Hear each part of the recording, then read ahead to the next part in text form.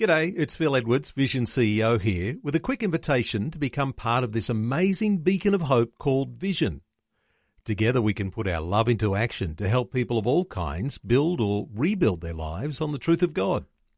Please consider the part you can play during our upcoming Visionathon appeal, remembering that it's your support that makes Vision possible, including this podcast. Audio on demand from Vision Christian Media. Exploring faith and the future. Neil Johnson and Bible teacher Dr. Kameel Majdali. Sometimes we talk about mining for gems in the scriptures. We've been talking about character traits over these past few days. Kameel, when we talk about character traits, one we've been talking about is prudence, a word we don't often use in our vocabulary every day, but it's got tremendous meaning. And there's a real depth of gems that are there in the Proverbs. There absolutely is, Neil. And first of all, let's remind our friends out there, what is prudence?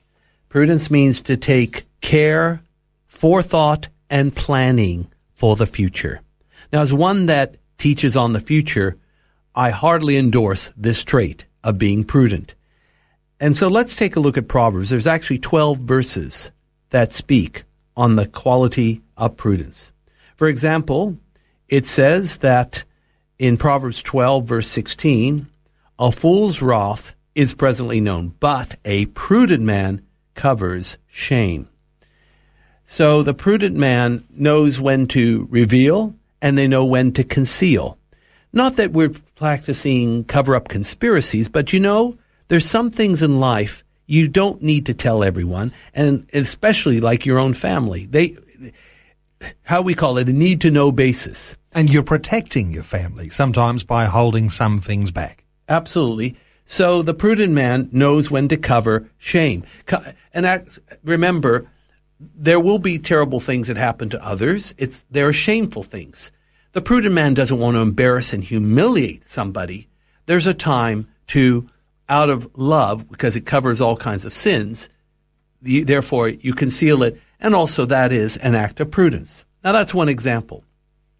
It tells us that the prudent man looks well into his pathway, or is going. That's Proverbs 14:15. The simple believes every word. In other words, the simple man is a gullible man. And I'm finding people are even more gullible today than in the past.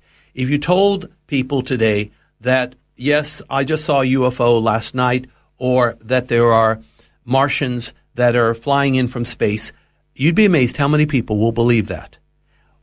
Prudent man doesn't believe all that. The prudent man is well considered and thoughtful. Here's another one that it says, the simple inherit folly. Proverbs 14:18. The simple inherit folly, but the prudent are crowned with knowledge. Isn't that an amazing thing? It's almost like the prudent person has gone from red blood to blue blood, crowned with knowledge, because they took the time to prepare, to plan, to consider, to organize. These are practical skills. Nobody's born with them, but we make a decision to pursue them because we know that that's how we're going to get the most of our time and to be most effective in our lives too. So that's another one, Neil. We're talking about the pursuit of prudence and getting that prudence or growing that prudence in our own lives. I guess we're getting that because you mentioned your love for the Proverbs. We're also talking about a local church context where there might be a wise leader who can shed light on areas in our lives where there might be rocky roads ahead, someone who's been there and done that and has wisdom to share. There's all sorts of ways that we can grow, and we need to take advantage of those ways. Well, we do, absolutely. So, for example, if we are pastoring a church and we see a husband and father who's spending way too much time at their work and not very much time at home, the pastor will encourage that husband and father to be prudent.